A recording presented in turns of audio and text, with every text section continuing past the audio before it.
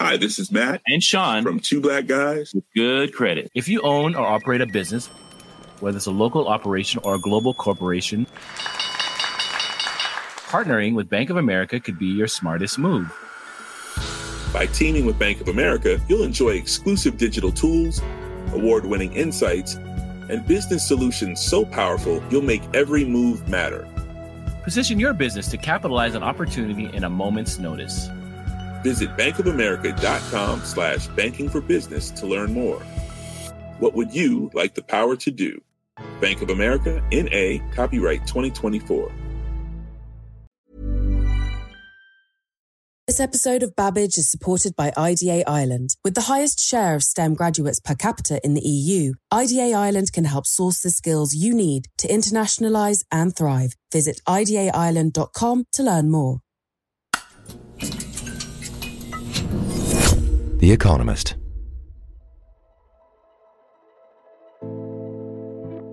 A quick announcement before we get started with today's episode. Economist Podcast Plus, our new subscriber service, is here.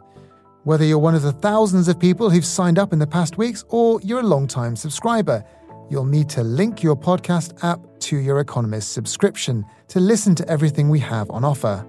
We'll have more details on how to set up your account later in the show. If you're not yet a subscriber, don't panic. You've got until the end of October to get our half-price offer.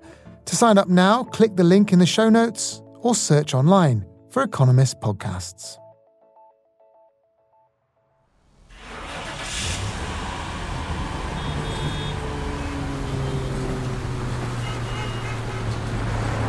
The world is going through one of the biggest transitions of energy in history. Many countries want renewables or other clean energy to power everything. If the transition goes well, the cities of the future should be greener, quieter, and more electric. Cleaning up power stations that burn fossil fuels, of course, is a big part of the transformation.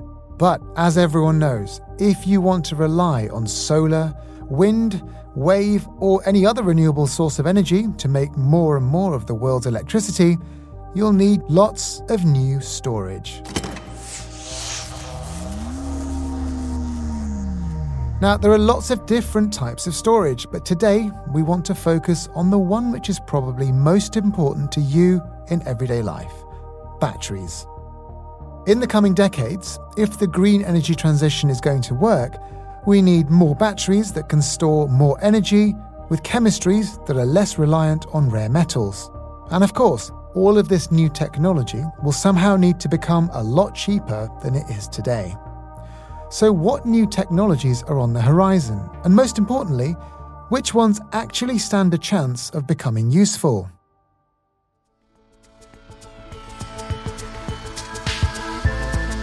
This is Babbage from The Economist. I'm Alok Jha. Today, how to solve the world's energy storage problem.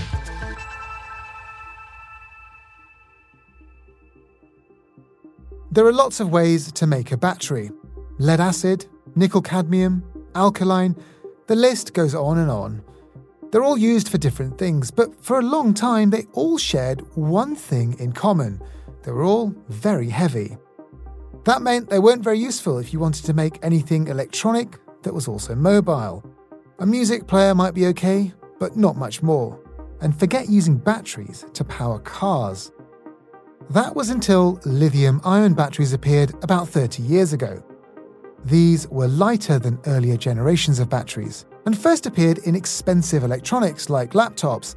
Then they got bigger, and nowadays lithium-ion batteries are driving the electric car revolution. The lithium-ion battery has actually been around quite a long time. Paul Markilly is The Economist's innovation editor, and he's been watching the world of batteries evolve for some time. But when it became important was Sony in particular in the early 90s managed to commercialise it. I mean, up to that time we had lead-acid batteries, but they're really big, heavy. You can't really put a lead-acid battery in a computer. That's the type that's in a typical car nowadays, a fossil fuel car, yeah. Yeah, we still use lead-acid batteries to start cars. Nickel-cadmium batteries were around for a while, and they were quite good, but they were fairly bulky and not terribly reliable, and they had a memory effect, and they could suddenly just stop working, and your device was dead. Lithium-ion batteries were lighter, much more efficient, lasted a long time, and have steadily over the years got better and better. And then finally, bigger versions of these batteries were made, and it's really those batteries that have enabled the renaissance in electric cars. And it is a renaissance. I mean, electric cars were around at the beginning of all the automobile, and Henry Ford's wife famously drove an electric car. But, they use big old heavy batteries. So lithium-ion has sort of enabled the sort of mobile electric age that we live in now. And it's the battery that everyone talks about for the future as well, because it's light, it's portable, it's got great charge density, all of that good stuff. But of course, they're not perfect, are they? Indeed, they're not perfect. I mean, lithium is a very reactive material. And if something goes wrong in a lithium-ion cell, there's a chemical reaction and it causes an intense fire, which is very hard to put out. And so that's one problem you've got. The other is they're still fairly limited. People would like their phones to last longer on a charge, and they'd like to be able to drive their electric cars much further without having to stop to recharge them. Another problem, of course, is that lithium is a fairly rare material in the sense that it's quite expensive to mine. There's only a limited number of mines around that do it. There can be all sorts of environmental problems in extracting it. And there's an economic issue hanging over all of this in that China dominates much of the processing technology that turns the lithium into the type of materials which are used by battery makers. And so, as a result, the lithium price has shot up. And so it's an expensive material that can be hard to get hold of and difficult to process. So we need new ideas, I guess, to improve the capacity of these batteries or even come up with new technologies for the batteries of the future, because we're going to need more of them. So talk me through what you think the most promising ways are to get through this problematic knot. Well, you need something to produce ions, which are the atomic elements that shuttle backwards and forwards in a rechargeable battery in order to store and then extract the power within them. And there's sort of two ways you can do that. One is you can tinker with the current technology, i.e. with the lithium-ion properties, to try and make super batteries, and there's various ways that's going on. And the other is to say, well, instead of using lithium ions, we'll get the ions from somewhere else, and we'll use a cheaper and more common metal. And one of those is sodium. So let's talk about those two ideas separately then. The first of those is to tinker with the technology itself of lithium-ion batteries. And you called them super batteries. What are super batteries and how do they work? A super battery is basically a lithium-ion battery on steroids. It can store a lot more power and it can deliver that power faster. And the hope is do so much more safely. I think we need to sort of get into a little bit of chemistry here to understand how a lithium-ion battery works. Now, what happens is there's three major components in a lithium-ion battery. There's the cathode and there's the anode, and they're either side, and both of those are electrodes. And in the middle is a substance through which the ions of lithium can migrate backwards and forwards. Now, that substance is an electrolyte, and currently it's a liquid one in most batteries. More of a gel than a liquid, but it's in a liquid state. So what happens is when you charge up a traditional lithium-ion battery, the ions, which are atomic particles, migrate from the cathode through the electrolyte and take up residence in the anode, where they sit there. Now, at the same time, the electrons that are created by the charge current also go around to the anode, but they can't get through the electrolyte because there's a porous separator there that prevents them traveling that way. So they get there through the external charging circuit, where they join the ions again at the anode. Now, when the battery is discharged, those ions migrate back through the electrolyte to the cathode.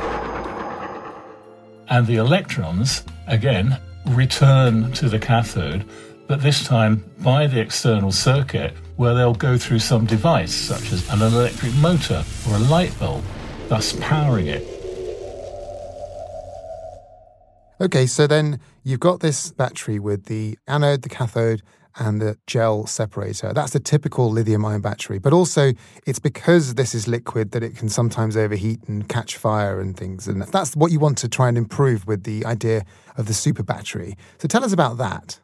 One of the ways you can produce a super battery is to replace that liquid electrolyte with a solid one. Now, that has a number of attractions, and particularly for battery makers, it reduces the risk of fire. The solid electrolyte is less likely to overheat and burn and cause difficult chemical reactions which can cause battery fires. Now, the problem about using a solid electrolyte is that a liquid's very good at coating and covering all the little particles, the active chemicals that are used on the cathode, because, you drop something in a bowl of water and the water flows all around it. But a solid thing, of course, only contacts sort of part of the particle. So making a good connection is difficult, and that's been a very tricky thing to achieve. But what's happening now is there's been a number of breakthroughs that people are finding ways to actually make these solid-state lithium-ion batteries and give them a good long operating life, and beginning to see a way of doing that in scale. So if you replace the electrolyte with something solid and you can make the contacts between that and the cathode work, you've got a safer battery at least. And does it potentially have more charge as well? Well, by making a solid-state battery, you're making one that's much smaller than the ones we have at the moment. And that means it has a much higher energy density. You can pack a lot more power inside it. So as a consequence of that, you can power things for longer, you can go further. Toyota claims that it's found a way of producing these batteries with a range of around 1,200 kilometers, that's 746 miles. Now, that's about twice what many existing EVs can do. And also that battery can be recharged in around 10 minutes. It's a much smaller battery, and it's a much lighter battery. So it starts to open up more possibilities, not just in electric cars, but also in electric aircraft. So we're seeing an emergence of flying taxis. These are electrically powered, and they rely on lithium-ion batteries. So better super batteries will mean flying taxis will fly further and be able to carry more people. We've talked about capacity and charging and all of that. What about the actual metals involved in lithium-ion batteries? Because it's not just lithium, of course, that you need for a lithium-ion battery. You need nickel, cobalt. These are other expensive materials which are causing, geopolitical tensions around the world as well. What kinds of ways are there to try and reduce the use of those in future lithium-ion batteries? Well, you can tinker with the chemistry of the cathodes, which usually contain different mixtures of material. The most typical one is a combination of nickel, manganese and cobalt, and these are called NMC batteries. They're highly effective, but nickel, manganese, cobalt, they're not easily got materials, and cobalt in particular has some very serious problems with the way that it's mined in certain places using child labour. And indeed, many battery manufacturers are trying to reduce the amount of cobalt in their batteries and eliminate it altogether. But there's another sort of blend, if you like, of cathode materials coming along, and that's lithium iron phosphate that avoids nickel and cobalt. And these are becoming quite popular because obviously they're cheaper to make because you've taken the nickel and the cobalt out. They're a particular Chinese speciality. But they do, though, have a lower storage capacity than the other type. So they tend to be used in vehicles that perhaps don't require such a high level of performance, like a smaller city car. Okay, well, we've talked about the next generations of lithium-ion batteries, and no doubt that those will come along over the next decade, and we're definitely going to see improvements in all of that with solid-state lithium batteries. But what about replacing lithium altogether? Because lithium itself is not that easy to get hold of. I mean, there are mines and there will be more, but we talked at the beginning about sodium as a potential replacement. So talk to me about that. What's a sodium battery and what problems does it get around that lithium has right now? Well, a sodium battery would work pretty much the same as a lithium-ion battery does, except that the source of the ions is sodium instead of lithium. The beauty of sodium is it is abundant and it's cheap, but it's not quite the same as lithium because lithium is the lightest metal of all. Sodium's a bit further, next one down in the periodic table. So that means its ions are a bit bigger and a bit heavier. So being a bit bigger and heavier, you would need a bigger and heavier battery to be able to match a lithium-ion one. But it is cheap. So it's a case of what is the cost advantage and the operating abilities of a sodium battery. Now, for many uses, such as storing energy on the grid, or if you had a house and you wanted to sort of store some of your solar electricity, but when the sun's shining, you could have a battery doing that where weight is less of a problem and it can charge up more slowly, which is more suitable for a sodium battery. And also there are transport uses as well. I mean, ships are already heavy, trains are already heavy, lorries are already heavy. In some cases, a sodium battery may be useful in that, particularly if the price is right. There is a use there. In cars, perhaps not quite so much. You might find it's used for some cheaper, shorter range vehicles. But, no doubt it will find a place. So sodium-ion batteries can be a replacement for lithium-ion because they're very similar, chemically speaking, but obviously it's heavier. And also, I believe that for a sodium battery, you don't need cobalt and nickel, which is another advantage, right?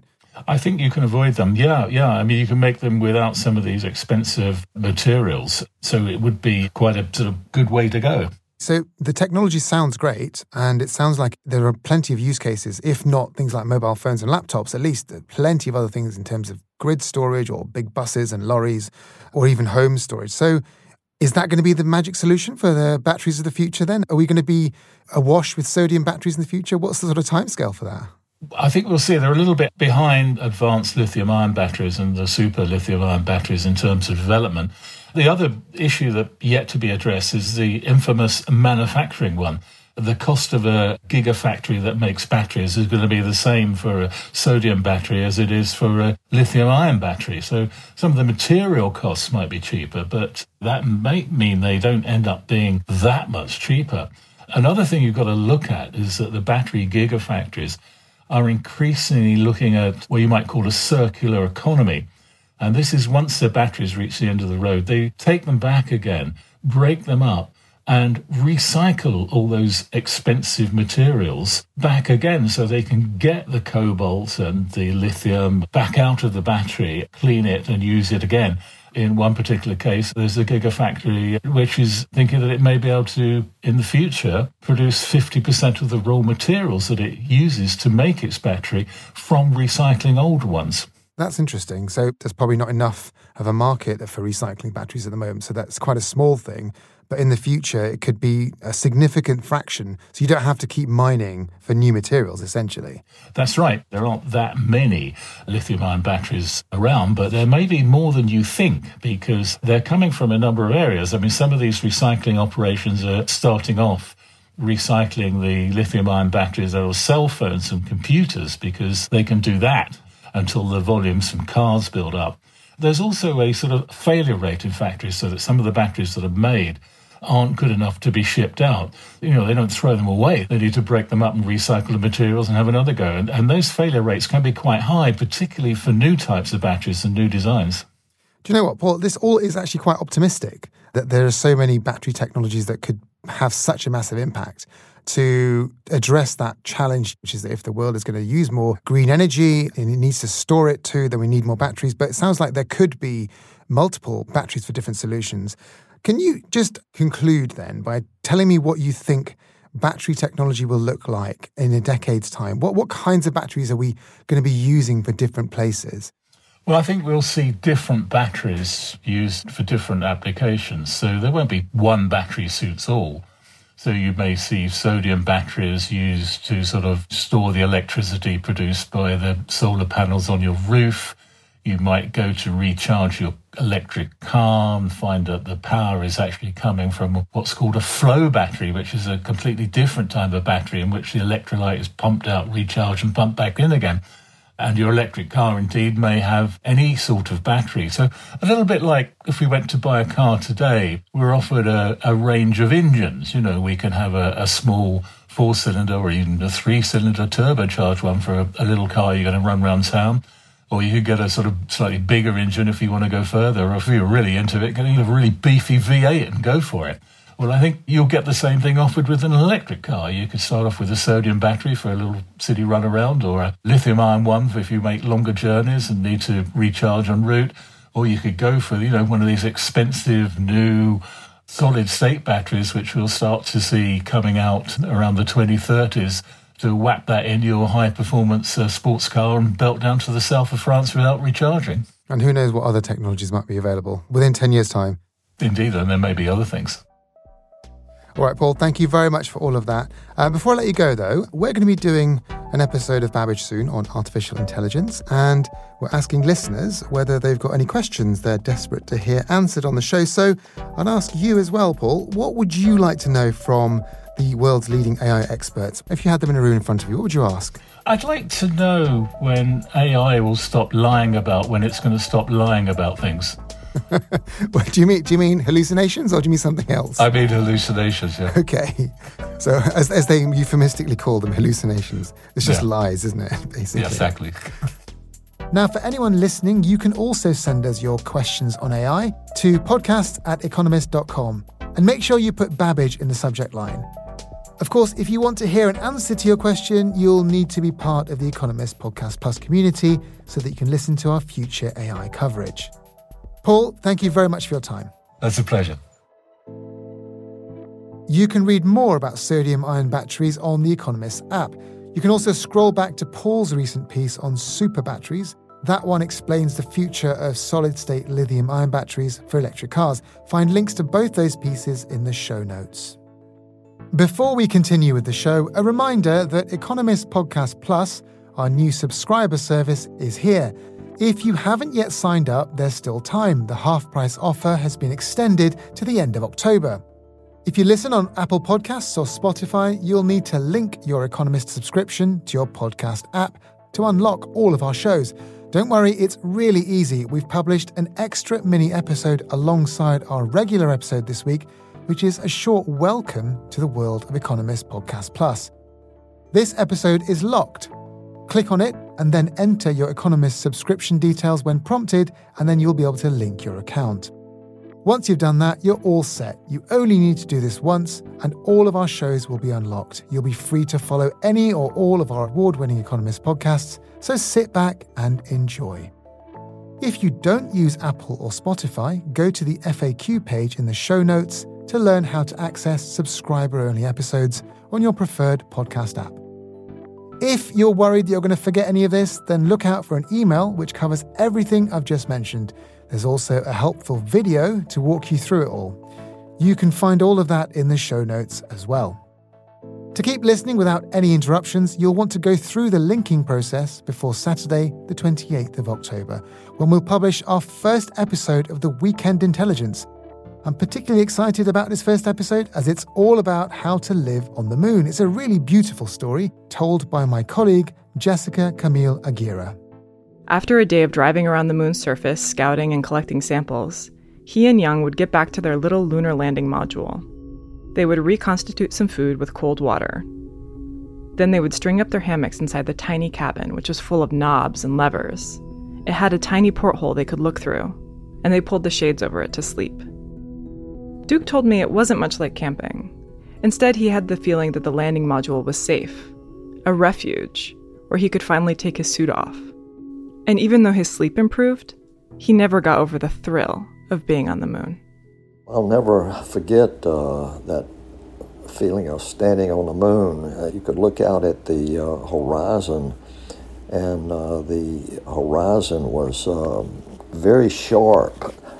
So you could look up into the sky, and it was just jet black. It felt like it was so vivid, you could feel like you could reach out and touch it.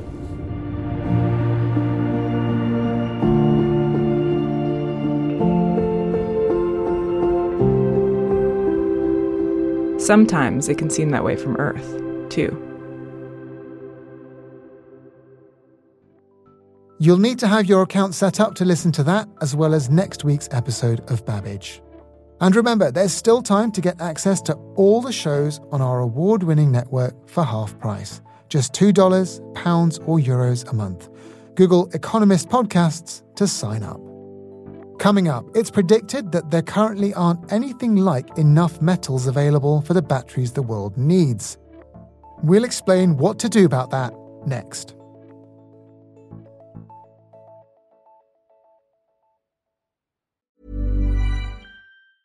Hi, this is Matt and Sean from Two Black Guys with Good Credit. From a local business to a global corporation.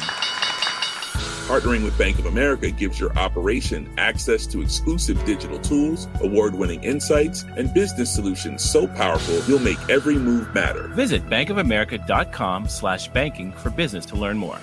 What would you like the power to do? Bank of America, N.A., copyright 2024.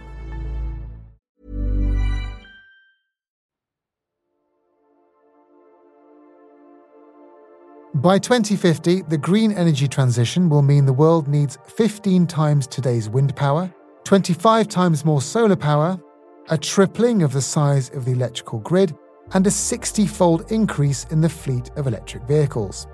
That means a lot of new batteries. And with that, a lot of so-called green metals. For the green metals alone, what's really impressive is the rate of growth that we need to have, even by 2030, actually. Mathieu Favas is The Economist's finance correspondent. He's been investigating the challenge of how the metals needed for batteries can be sourced. So for copper and nickel, so copper is used across all the green technologies, from turbines to electric cars, solar panels, but there's quite a lot of it in electric cars. Nickel is used in the batteries. Demand could rise by 50 to 70% by 2030. For cobalt, also a battery metal, that's 150% at the same rate of increase for neodymium, which is a rare earth which is used in engines. And then for graphite and lithium, it could be 6 to 7-fold. So we're starting for a small base, but these are still quite striking rates of increase. Okay, so we can see lithium and graphite 6 to 7-fold. That's a massive increase in the requirement for those things. Where do the metals you've mentioned typically come from, and where do we expect them to come from in these increasing terms? So where they are today and where we expect them to come from is actually quite similar. They come from places which are typically quite hard to mine, or they're hard for investors and big mining companies to invest in or operate in. So for cobalt, for example, the vast majority of it comes from the Democratic Republic of Congo, which has a lot of political security and corruption challenges. For lithium, 60% of known resources are in Latin America. But there's been recently protests. There's been a lot of political turmoil that could make it harder to mine there. For nickel, it's a lot from Indonesia through a process that is extremely polluting. And quite a few of them also come from China, which, perhaps the West wants to rely less on in the future. So everything you've talked about, every sort of source of minerals and metals has a geopolitical context that is not necessarily favourable to this transition, which makes me think, will we actually be able to dig up as many metals as we need to make the batteries by the targets that the world has set itself? So if we look at it, face value today, the numbers are daunting and we're not going to hit the targets. And you could make the case that the lack of materials, the lack of green metals, could be what limits the transition, if it's not the lack of political will. But this is only if you focus on supply. There's a lot of variables involved in this equation. And also there's a lot of shifting in between technologies that can happen, in particular when it comes to electric car batteries. So the end gap between supply and demand will be determined also by what happens with demand. Perhaps different ways to use the metals in other applications that are not green. There's a lot of moving parts, which I think is often missed in the analysis that a lot of committees experts are making. They focus on supply, but the demand side of the equation is much harder to figure out. What are the metals that you expect will be most problematic in terms of batteries? Yeah, I think cobalt, to start with, perhaps the least problematic, looked like the biggest problem a few years ago, but now it's much more ubiquitous, and that's partly because it's the byproduct of the mining of other metals. So has more been found, basically? Is that what it is? Yeah, more's been found, and more is being produced as we produce other metals. For example, quite a few is produced in Indonesia now, because Indonesia produces a lot of nickel, and it's a byproduct of nickel.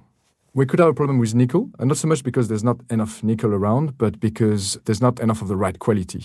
We basically rely on Indonesia to find processes to upgrade its own nickel to the quality we need. And even then, it's likely that the processes will be very polluting. So that's a problem.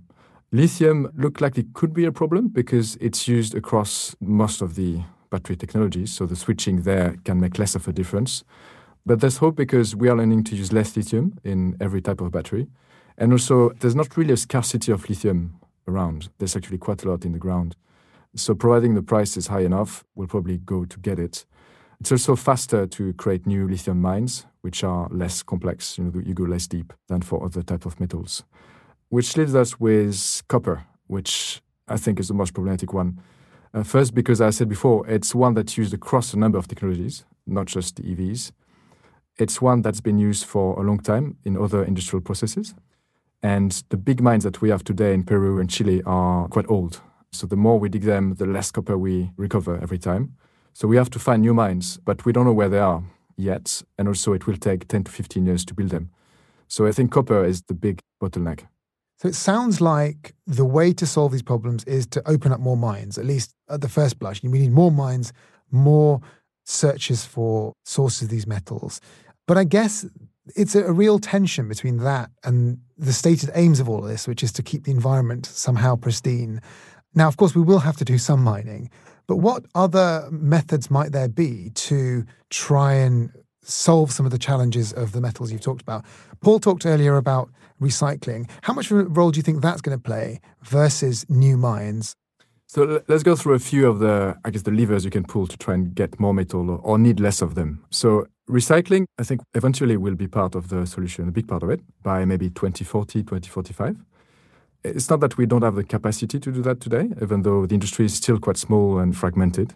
So we need to invest in that. But it's more that we don't have the primary material in the first place because we don't have that many EVs on the road. Yeah, the market for recycling is not that big yet. Yeah, exactly. Or the EVs that you want to recycle are not there yet. So that limits the potential for it.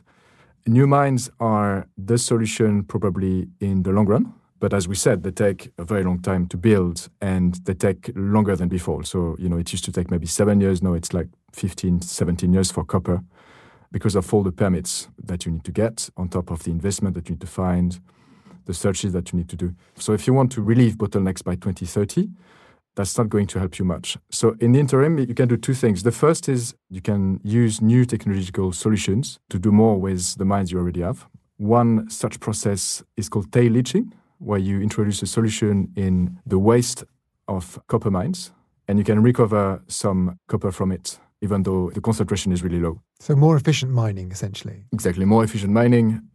There's also, AI is being tested to try and find new deposits in places where we haven't thought of looking, which is also promising.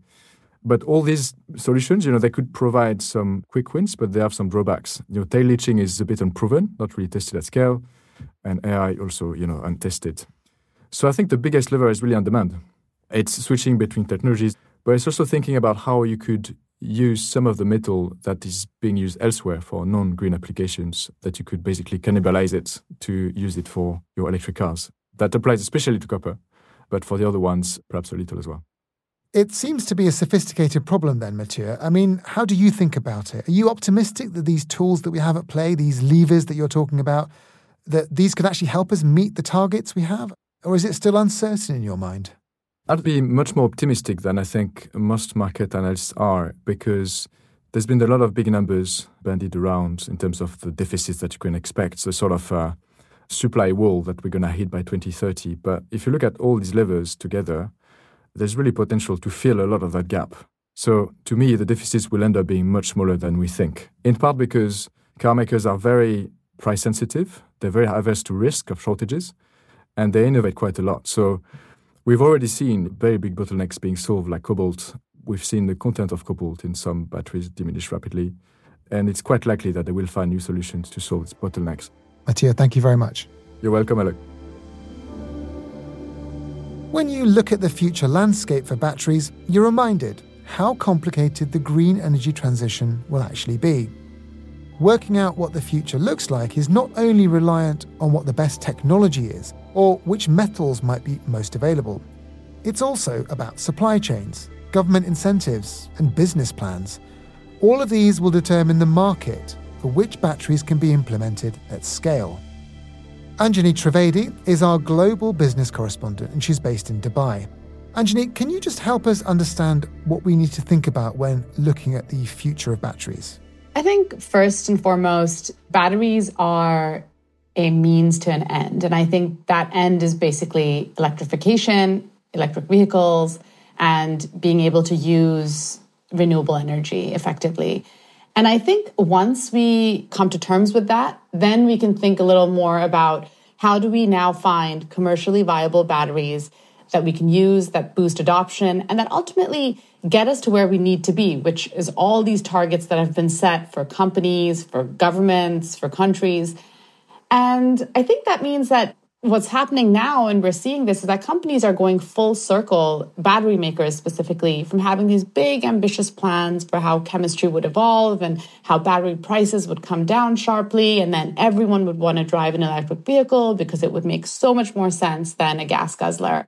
But I think what's happened is that battery prices have not come down. One, chemistry has not emerged as the one that's going to take you the furthest. And so there's a kind of return to reality where people are now realizing that, maybe what we need is a safe battery, a battery that takes us just as far as we need to go, no further than that. And that's why the lithium iron phosphate battery has become the most popular and has gained so much market share. And it's an older technology.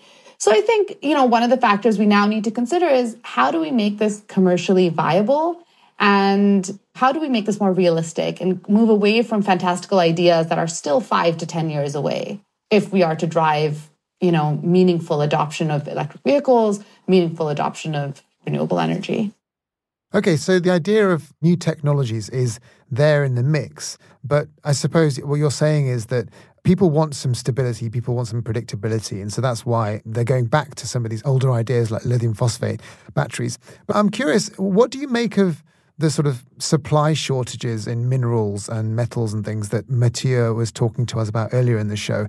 If you project into the next few decades and we make, whether it's older style batteries or new ones, there's going to be crunches of all sorts of materials. Does that have an impact on the kinds of directions that people go in terms of the batteries they make? To some extent, yes, it will have an impact. But I think where we are on technology right now, which is lithium iron phosphate, with materials that are fairly abundantly available, and companies like China's Contemporary Amperex, which is the world's largest battery maker, are now trying to find ways to incorporate minerals that are also widely available, like manganese, and get rid of things like cobalt, which are used in certain battery chemistries. And so the reality is it's going to be a patchwork of batteries for different uses, whether it's sodium ion for smaller vehicles and backup storage, or if it's lithium iron for bigger vehicles and vanadium for large backup industrial storage. I think that will help how and where certain metals are used. In addition, and we can't forget this, it's becoming a big thing in China, is recycling, which stands to play a big role in the next 10 years as batteries that are being produced now, which have a 5 to 8 year life, come to the end of their life. And as those go into the secondary market and are recycled, they could help bridge some of the supply gap on lithium, for instance, if miners don't, ramp up mining or find more economical ways to bring more battery-grade lithium. Okay, so that's interesting. And it's an echo of what Paul already told us as well, which is that there'll be batteries for different purposes in different places, whether it's the home or cars or wherever else, buses, etc. And he also mentioned recycling. But how do you incentivize people to actually do any of this stuff? Is that the key for something like recycling? People nowadays want to throw everything away, and recycling is an important part of this. Where does that fit into the sort of future battery landscape? So recycling, I think people have to be incentivized with costs, right? And bringing the cost down, because ultimately that's what the biggest hurdle is, right? If the moment we can get battery costs down, EV costs come down and people start adopting it, because then you're presenting them with an economical option. With recycling, it's the same thing. Right now, the cost and the hassle of recycling is very high. So what's happened in China, for instance, is that the government has forced, in a way, and incentivized companies to recycle batteries. And they've put the burden on these companies to say, look, you have to go set up collection points in a secondary market for when your batteries are towards the end of their life. And so that's happened. Now there's over 10,000 collection points. And so by the end of the decade, the kind of end-of-life battery component will really be, I think, enough to address the supply issue. So they have set really specific technical guidelines in China around where to recycle, how to recycle, and, taking into consideration all the environmental and health hazards if, EV batteries are not disposed properly. And they've found that lithium-ion battery recycling is actually quite profitable. When there's enough quantity, then those also become profitable businesses. And when you can get to that point, then it makes sense. Yeah, and I suppose if one country can show that there's a business case for it, then it'll quickly spread and the technology will move forward more rapidly. I guess the nature, though, of supply chains for things like the batteries for electric vehicles, there's global competition for this. And you've got geopolitics playing into it. America's put huge restrictions on products coming from China. Do you think that any of that is putting a pressure on progress with the technology and the uptake of batteries? It's affecting the ability to scale the right technologies. And that in itself is a huge problem, in large part because of the geopolitical kind of restrictions and the industrial policies that have been put in place. We've now found that there's an America-Korea belt because all the Korean battery makers like Samsung SDI, SK On, LG Energy are all building factories in the US because they are not Chinese.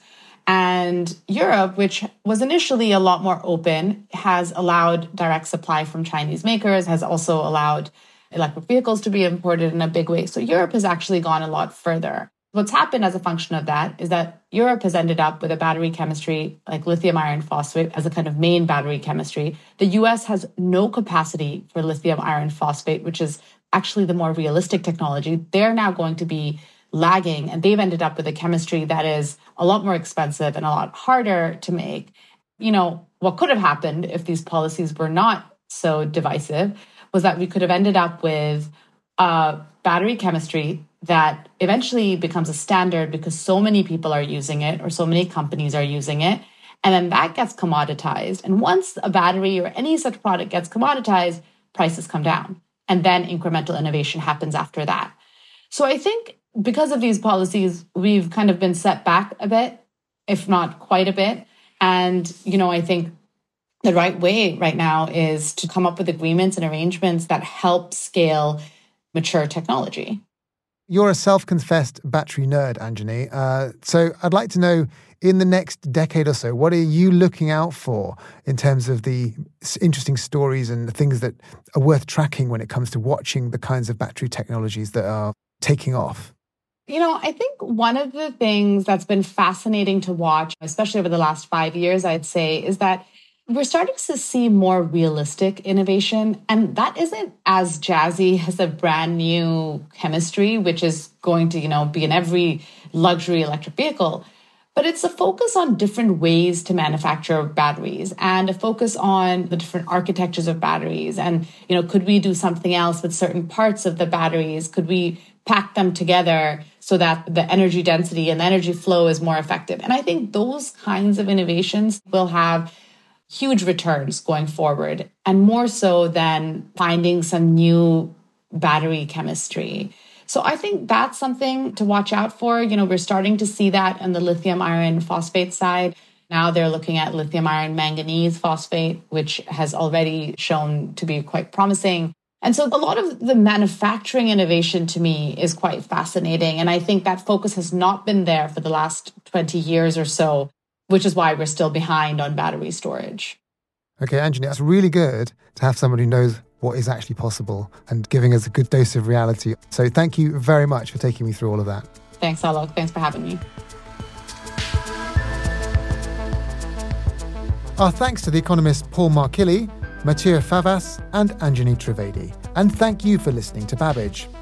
Don't forget that as a valued member of The Economist Podcast Plus community, you'll receive the first episode of The Weekend Intelligence in your feed this Saturday, all about living on the moon. Make sure you use the most of your subscription and give that a listen. Babbage is produced by Jason Hoskin and Kunal Patel, with mixing and sound design by James Stickland. The executive producer is Marguerite Howell. I'm Alok Jha, and in London, this is The Economist.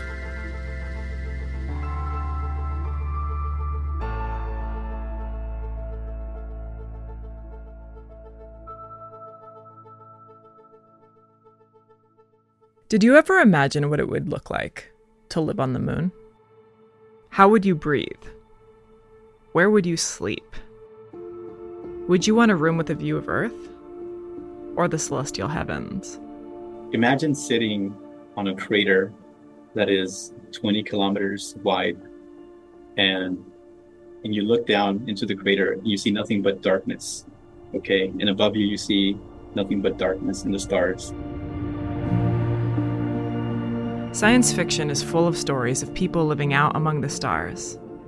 But science fact is fast catching up.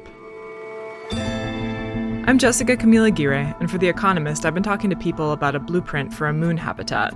If I would compare it to something, I would compare it to some of the Mediterranean architecture you know. But then, of course, the space is a continuous curve, and it has this kind of very tall, almost Gothic arch. What I discovered was a vision for the evolution of humanity. You've gone beyond what you thought you were capable of. You've reached, the outer edge of humans' footprint on the universe. You're sort of staring out beyond, and yet weirdly, you're at the lowest rung of a ladder that generations of people are going to climb as they leave Earth. I don't know, you mark a place in history. That's The Week in Intelligence, coming this Saturday from The Economist.